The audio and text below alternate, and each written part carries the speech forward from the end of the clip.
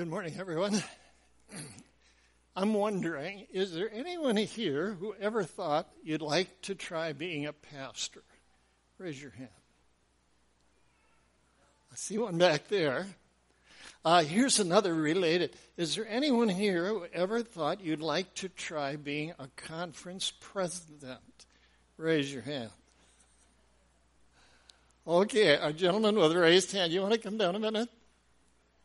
Yeah, we didn't connect beforehand. Yes, come on down.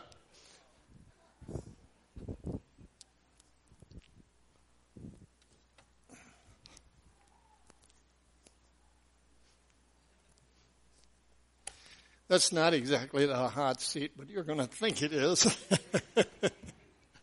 Now, first, let's get acquainted. I'm still learning everybody's name. Tell me who you are. Hello, I'm Andre. Andre. Yes. Where are you from, Andre? Right now I live in Black Creek. I'm originally from Detroit. Boy, you picked a good time to get out of there. Detroit? Yeah. Oh, man, that's a tough town, isn't it? Why don't we take a minute and say a prayer for the folks you left behind, all right? Father, we do pray for that city which has hit the international news about its financial state. Bless the people that live there, Lord. It's not a happy place, but you can make it with your presence, and so draw near there. Thank you in Jesus' name. Amen. Amen. Now, Andre, this is not Fourth Faces of Faith. That's coming the next time. The scripture you just heard is an introduction for the next message, but this is called, Andre, you be the pastor. All right? All right. I'm going to give you, now, this is hypothetical. This is not an actual church. All right? Okay. We're talking about, nor are these actual people. Okay. All right? Follow? Okay. I'm going to call it the Centerville Seventh-day Adventist Church. And they've had such an incredible influx of young families and scads of children. You have no room for them in Sabbath school. And furthermore, everybo's talked for years about starting a church school. And they're saying, hey, we really ought to do that. Why don't we do double? Well, the board chewed on it, and they decided a couple of meetings back, let's add a wing. We'll have 4 classrooms, an office, a couple of restrooms. We'll have showers. We'll have a gym and a nice storage room, all right? And we can use the rooms for double dose. We can use them for Sabbath school and also church. Sound great, right? Sounds good. So the board went to a local architectural firm, and they came back with the drawings and the guesses of what it would cost. And the board put out word, we want some bids. Well, one of the newer couples, we'll call him Josh, all right? Joshua or Josh came in with a winning bid. Okay. Fine, wonderful, except your head deacon. His name is Haman. Everybody calls him Haim. Everybody loves him to pieces, Andre, including you, all right? He can do no wrong. He's a builder as well as Josh. Now, those two guys, Josh too new to have met, okay? So he has done he's a builder, and he's done a lot of work around the church, but he's never turned in a bid. Okay. And at the meeting where they opened the bids, somebody said, where's the bid? Haim was missing. They didn't know where he was, but somebody said, where's the bid from Haim? And somebody says, well, he never turns in a bid. And somebody, the treasurer, said, well, this is so much money, we can't do what Haim likes, cost plus. We got to have a firm bid. Okay? So they awarded the contract to Josh. What do you think happened Sunday? What do I think happened Sunday? Haim showed up with his people and equipment and started setting up to begin. All right? Monday, by the way, and you may want to do this as well, there are 2 questions, Andre, you got to answer. Okay. Pastor Andre. Number 1, what is the problem? And number 2, what do you think you're going to do about it? Follow, all right? Now, Monday morning, here comes Josh with his people and equipment, and he's flabbergasted. What is going on here? He pulls the contract out and reads it. Sure enough, it's signed. He signed it. You signed it. Mm-hmm. And he pulls over. He gets out with the contract in hand, walks up to this guy. It looks like it was Haynes. And he says, "Morning." He says, "Morning. Who are you and what are you doing here?" And Haynes says, "Well, I'm Haynes, the head deacon." Being a head deacon, he would be on the board and know all about the contract, right? Right. But he didn't turn in a bid, did he? No. No, okay. So he says, "What do you mean, what am I doing here? We're going to build a nice addition on it." He says, "I don't think so. Here." And he shows him the contract. Haim reads it and starts turning bright red. Now, what would that mean, Pastor? He was a little angry. Could be, you think? Could be. I mean, our darling, well, anyhow. But he noticed something, that Josh's last name is the same as yours. And he says, "Are you and the pastor related?" And he said, "We're first cousins. Our dads are brothers." And he really turned red at that point, Andre. By the way, I really appreciate you coming down here. He says, turns to his men, he says, "All right, pack it up. We're out of here." And off they go, and Josh started. Only all week, guess what? That was 2 weeks ago. Okay. Guess what's going on? Everybody gets a copy of the letter that you have on your desk of him resigning from head deacon. And then all week long, everybody's getting a phone call about you and your nepotism. How come I'm a loyal son of the church and they give the contract to the pastor's cousin? This past Sabbath, he wasn't in church, nor was his wife, nor any of his family. They're all gone. And everybody got home. You found a letter on your desk resigning, asking all of their membership be dropped. And everybody got a copy of it at home. Now, somebody came and told you there are about 4 people who have gone to the conference about this situation, and they're demanding Josh be pulled off the job and Haim be given the job. All right, Pastor, you got the details down? Question 1, what's the problem? And question 2, what do you propose to do about it? Well, I would say probably I'm the problem if I gave a job to my cousin and didn't review everything. You think you're the problem? Yeah, I think so. You think you're the problem? I created a big mess. Do you agree or disagree with this analysis with the pastor here? How many of you agree? Raise your hand. Well, we've got one agree. A couple. How many of you disagree? Oh, all right. Anybody want to be brave and come down and share why you disagree? Look at all these brave souls, Pastor. Okay, Andre, I'll tell you what. I'm going to let you escape to anonymity, but thanks so much for coming down. All right, and we'll pursue this. Actually, how many problems are there, folks?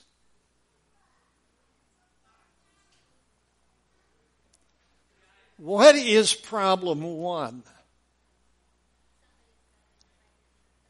Somebody's ego. He didn't turn in a bid.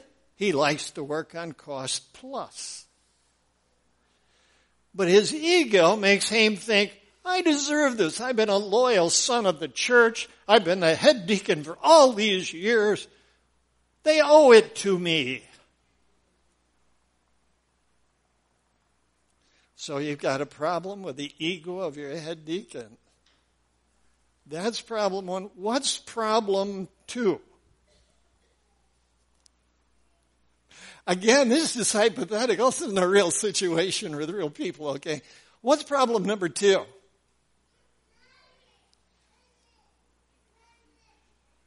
Where's the pastor sitting? On the hot seat. People are going to the conference over him. Get him out of here. This nepotism we can't have, and so on, right? We have in the church, because of Haim, a crisis in trust with the pastor. Can you see that? Now, question 2 is, what do you do about it? Now, we could have done this. You'd be the president and Mr. or Mrs. President. What do? Move him? Go in and chew everybody out? Now, again, this is hypothetical. But it's actual, and I designed this because I wanted you to understand better the predicament that God has been in since the beginning of this world. You see, the building of the wing symbolizes the building or the creating of planet Earth. All right? One of them, it was to be the most beautiful planet made yet. Haim represents who? The devil. Who does Josh represent? The Lord, Jesus, the Son. Who does the pastor represent? God. I'll tell you the story first, and then we will read it. Get your Bible out and find Isaiah 14. We're going to start there, all right? That'll be the first of 3 texts we'll look at. The word went out that this planet was in the works. Gorgeous, beautiful. And what is Lucifer renowned as? Beauty epitomized. He's covered with every precious stone. And I don't think they were just picked up off the ground. I think they were cut and polished. And every move he made, what happened? You have rainbows dancing.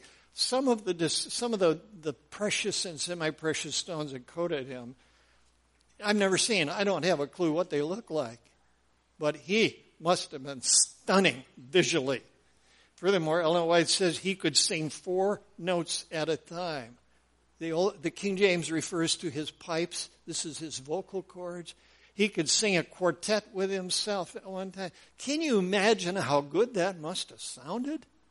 Wow. But beauty personified. So he gets word of this. And what does Lucifer think? What does he expect? Beauty. Well, I'm going to be a prime player in this, right? Only he isn't even talked to by anybody. He's cut out totally. Who gets preference over him? The Son. And he starts bad-mouthing God.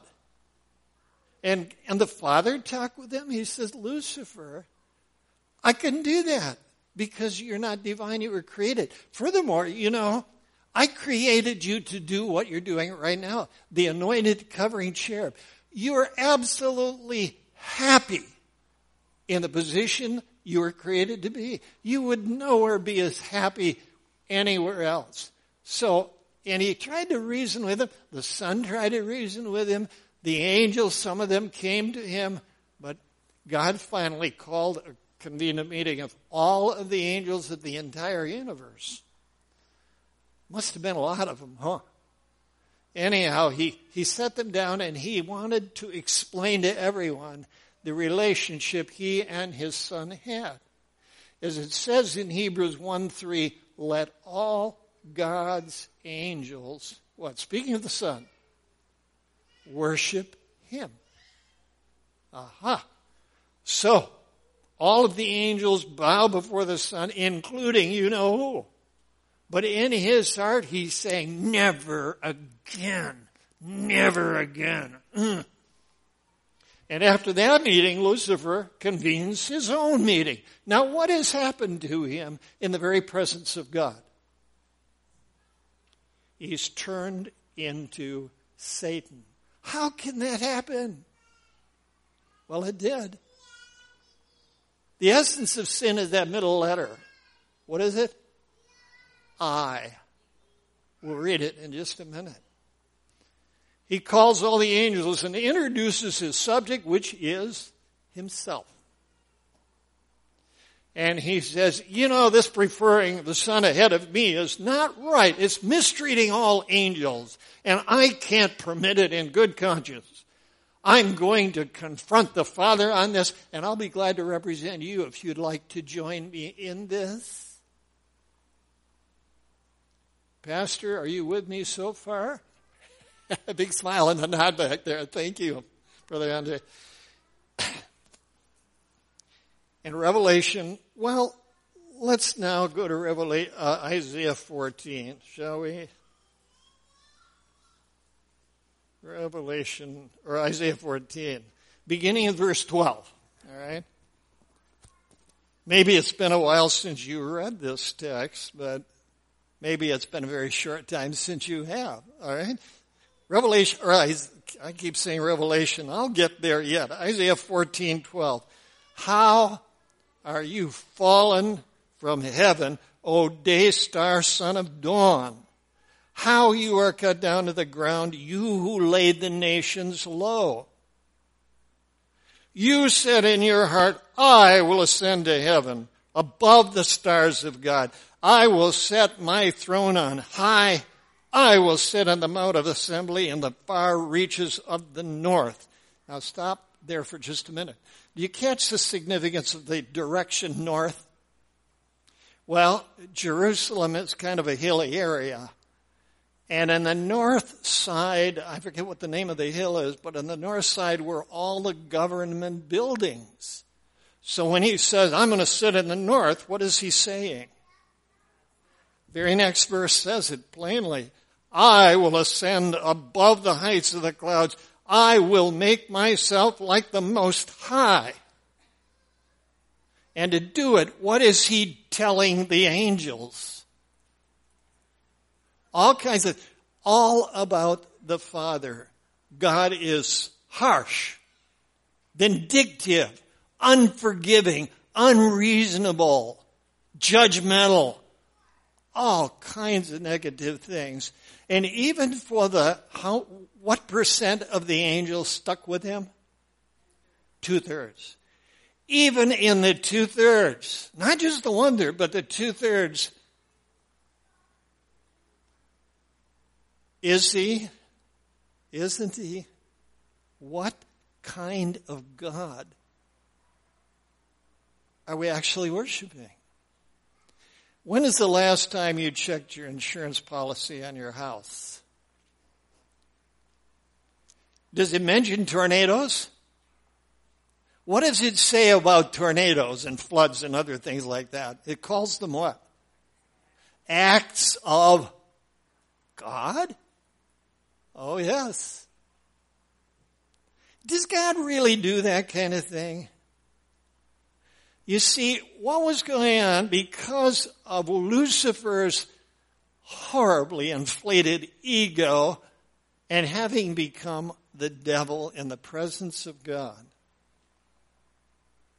He wants to be number one at all costs. And if not, everybody's going to pay for it. And through all of this, he now has brought about a crisis of trust in the entire universe about God.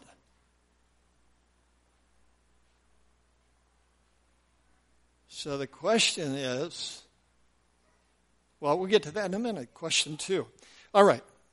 I want you to go to Ezekiel 28. All right. Now, this is under the figure of the king of Tyre. But it says you were in Eden, the garden of God. And the king of Tyre, no king of Tyre was ever there. So, obviously, he's simply symbolic, just like Haim and Josh and Pastor Andre were symbolic as we started this morning. All right? Ezekiel 28, beginning with verse 12 again. You were the signet of perfection, full of wisdom and perfect in beauty. You were in Eden, the garden of God. Who all was there, by the way? You had Adam, Eve, the Lord, and who else? A serpent that was talking. Don't you wish they hadn't talked to him? Well, anyhow, going on. Every precious stone was your covering. Some of them sardius, topaz, diamond. Well, I know what diamonds look like because I occasionally see them. I remember the other day I was leaving a mall, and right in a corner where you turn to go out is a jewelry store, and they had them all on display with lights lighting them, and you look at them. They're gorgeous. No wonder some people love to be covered with diamonds. Anyway, it says at the end of verse 13, on the day that you were, what? Created. They were prepared.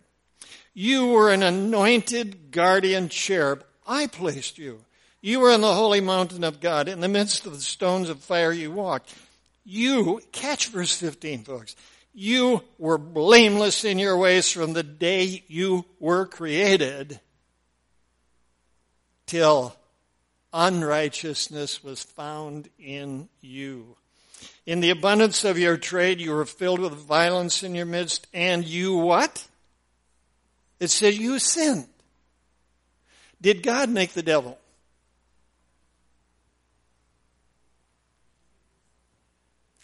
God made a perfect angel that he gave something to, and that was what? You've got the same thing. A moral nature, it's called the power to choose. Do you have to be bad? Oh, Pastor, you don't know. You don't have to be bad. You don't have to be good either, right? It's your what? It's your choice. That's right. You know, I was on the elevator in a hospital one time, and I think about the second floor, the door, it stopped, and the door opened, and I'm standing right in the middle in front of the door, and about that far from me is a lady standing there, nose to nose, and she says to me, are you going up or are you going down? And it struck me funny, and I said, well, I hope I'm going up, but the elevator is going down. She laughed. She said, I hope I go with you. But since I'm going up on the elevator, I'm going to wait for the next. Anyhow, you have a power to choose. That's what Lucifer had. He didn't have to stay good if he didn't want to. And he chose not to. He chose. It's called the mystery of iniquity. How do you explain it? How can a person become demonic in the very presence of God? I don't know, but that's what happened. That's what happened. The question is then, with a crisis of trust, besides what's happened on planet Earth now in the garden? Do you realize when the Lord said, leave that tree alone? He'd also told the snake, that's the only place you can have access to them. And here comes Eve and talks with them. They had fallen.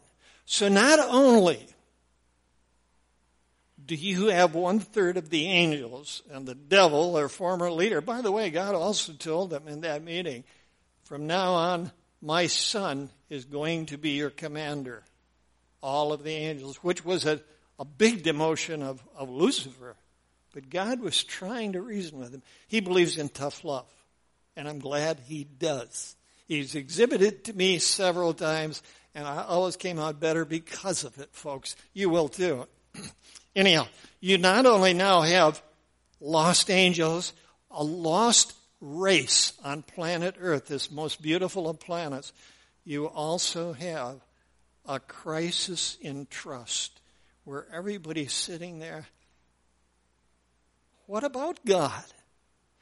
If he had wiped out the devil on the spot, can you imagine one of the angels coming to Gabriel the next day saying, you've heard this illustration before, he says, Gabriel, did you hear what Lucifer, what happened to him, what God did yesterday? Yeah? Well, what do you think? Hey, Lucifer, where are you going? I want to know what you think. I'm not going to say what I think. And what's happened? The whole basis of people, angelic peoples relating to God, suddenly they don't trust him anymore. And so as God, question 2, what do you do about this? How do you demonstrate your trustability? Anybody here come to the conclusion you can trust God? You can believe in him? You know you're safe and secure with him? And all these acts of God, that's only insurance lingo? Let's go on. All right? Verse 17, your heart was proud because of your beauty. You corrupted your wisdom for the sake of your splendor. Who made the devil the devil?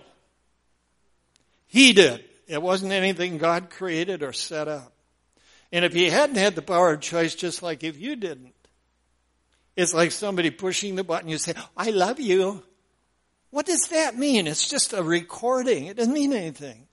But if somebody comes up to you and puts their arms around you, and from their heart, in their eyes, with a voice soft and melodious, says, I love you so much. That means a lot, right? And that's what God wants to hear from us. It's not that, I love you, I love you, I love you. That is meaningless. That's why we have a moral nature, a choice. Have you used your choice yet? I did one time. One of these days I'll tell you about the night it happens. All right? All right. Going on, let's go to Revelation, this time chapter 12. At last we're here. All right? Revelation 12.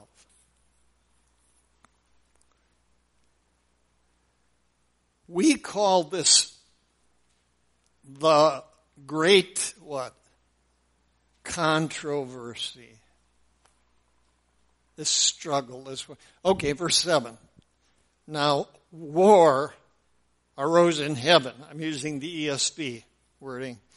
Michael and his angels fighting against the dragon, and the dragon and his angels fought back. But he was defeated, and there was no longer any place for them in heaven. And the great dragon was thrown down, that ancient serpent who's called what? The devil and what? Satan means accuser. The deceiver of the whole world, he was thrown down to the earth, and his angels were thrown down with him. And I heard a loud voice in heaven saying, now the salvation and power and the kingdom of our God and the authority of his Christ have come. For the accuser, Satan, the accuser of our brothers has been thrown down, who accuses them day and night before our God. He came down here and God let him go on. Now here's a question.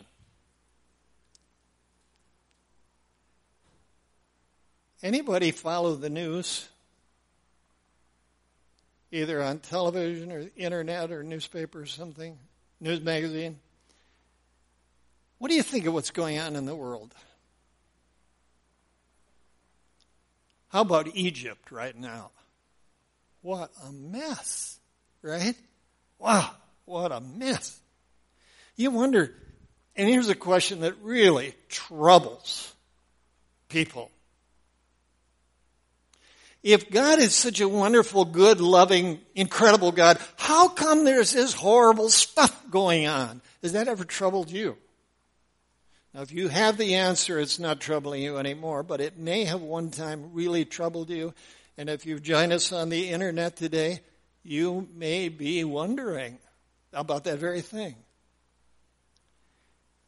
God chose to allow Satan to continue in this planet,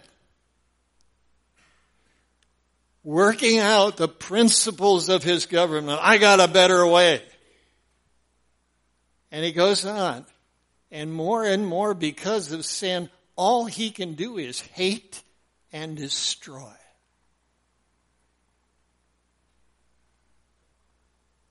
Anything you have, he'll take away. The story of Job. What did he do to poor Job? But you know, Job was not the center of that. Who was? God. He was saying, why do you think Job is serving you? Look at what you gave him. And the implication is what? You take it away and he'll curse you to your face. You're not worth worshiping. You're only good for what you give. How'd you like to be accused of that? This is the kind of thing God has put up with from Satan from time immemorial. He had no choice but to let him go on. And the way God has been managing and administrating planet Earth and the affairs down here is so that when it's all over and done, and everything's finished and completed, everyone can step back and take a look at it. And the question can be asked, where is the truth? And everyone, including the devil, will bow the knee before the Lord and they'll say, you are righteous, you are holy. Satan was wrong. He was lying about you, Father. Does this make sense? And when that happens, you know what's going to happen? He will be able to finally deal with the enemy. And it'll be all over. But if you have come to the conclusion, you know what? I don't need to wait till the end because I see it already. I see where Satan's wrong. He's lying about God. I see God. I can trust him. And you have chosen already to put your trust in this loving God who gave so much so you could be there with him. And you know what? Then for you, the great controversy is ended. Amen? It's just a matter of waiting for God to act. But as you see all this stuff going on, it doesn't trouble you because you know ultimately behind it all, who is there? God. And whatever you might have come up missing because you lived in a sinful world, guess what's going to happen when the day comes? God is going to give it back to you. There's a poem called The Hound of Heaven, which you need to read with a dictionary in the other hand, by a guy named Thompson. He's British. He's got a vocabulary, he's probably dead long since, but he had a vocabulary you wouldn't believe, like the Oxford Annotated Dictionary. Wow. Anyhow, in this poem, it's the story of a man running away from God. And at the end, he can't run any farther. And God has been like a bloodhound following him his whole life. And he says, halts by me that footfall. I can't get away from this brute. I fled him down the years, down the arches of time, down the labyrinthine ways of my own mind. I fled him and my heart. And then he says, can it be this gloom is the shadow of his hand outstretched caressingly? I love that poem. It brings me to tears every time I read it. And God speaks to him and he says, of all earth's clods, you are the dingiest. Who will you find to love ignoble you save me? Save only me. Child, all that your foolish fancy has being lost. I didn't take it for your harm. I took it so that you would seek it in my arms. I have it all for you at home. Rise, let's go. The day is coming when God is going to give you all the things he always wanted to, but he couldn't because there was a war raging. But the war is going to be over. The darkness will pass away. The light will shine. And you'll step back. And your eyes will glisten and gleam. And you'll never feel so good as you do with a new body. And you look at that Father sitting on the throne. You say, oh, God, I'm so glad I chose to trust you. Yes. The great controversy can be over right now. It's a matter of just choice. Father, I want to trust you. And if you're having a difficult time with it, you tell him that too. He already knows it. Father, I want to trust you, but can you help me do that? He will. Let's pray. Father in heaven, you're a wonderful God. We sometimes complain to you in prayer about how difficult it has been to live here and how it's hurt. And we didn't get this, and we're disappointed, and we lost that, and we're disappointed, and But Father, think what this sin has cost you. The loss of your top angel and 1/3 of all the others you loved, and you still do, every one of them. Oh, Father, how kind, how good you are, how loving. What the devil has said about you is all wrong. And this morning, we say all over again, we trust you. You are trustworthy. Thank you, Father, for your understanding. And you waited so patiently as we worked our way through this. Oh, Father, and thank you that the lost race is lost no longer. And that evil is on its way to extinction soon. So, we're going to sing to you now. You're wonderful. And we praise you. And we thank you in Jesus' name. Amen. And now you know the truth about Jesus. He came to save the lost. But far more than that, what did he come to do? To show us what our Father in heaven is really like. Study the cross if you're still doubting and not sure you want to trust. Oh, Father, you who gave the great Jesus, the shepherd, the guardian, the Savior, the sacrifice of the sheep.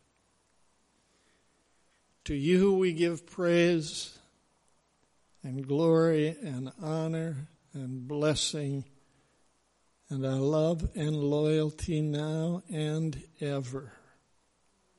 May you ever be praised. May you ever be exalted. And may our lives be as revealing of you as was Jesus. Thank you for being such a God. We praise and worship you today. Amen.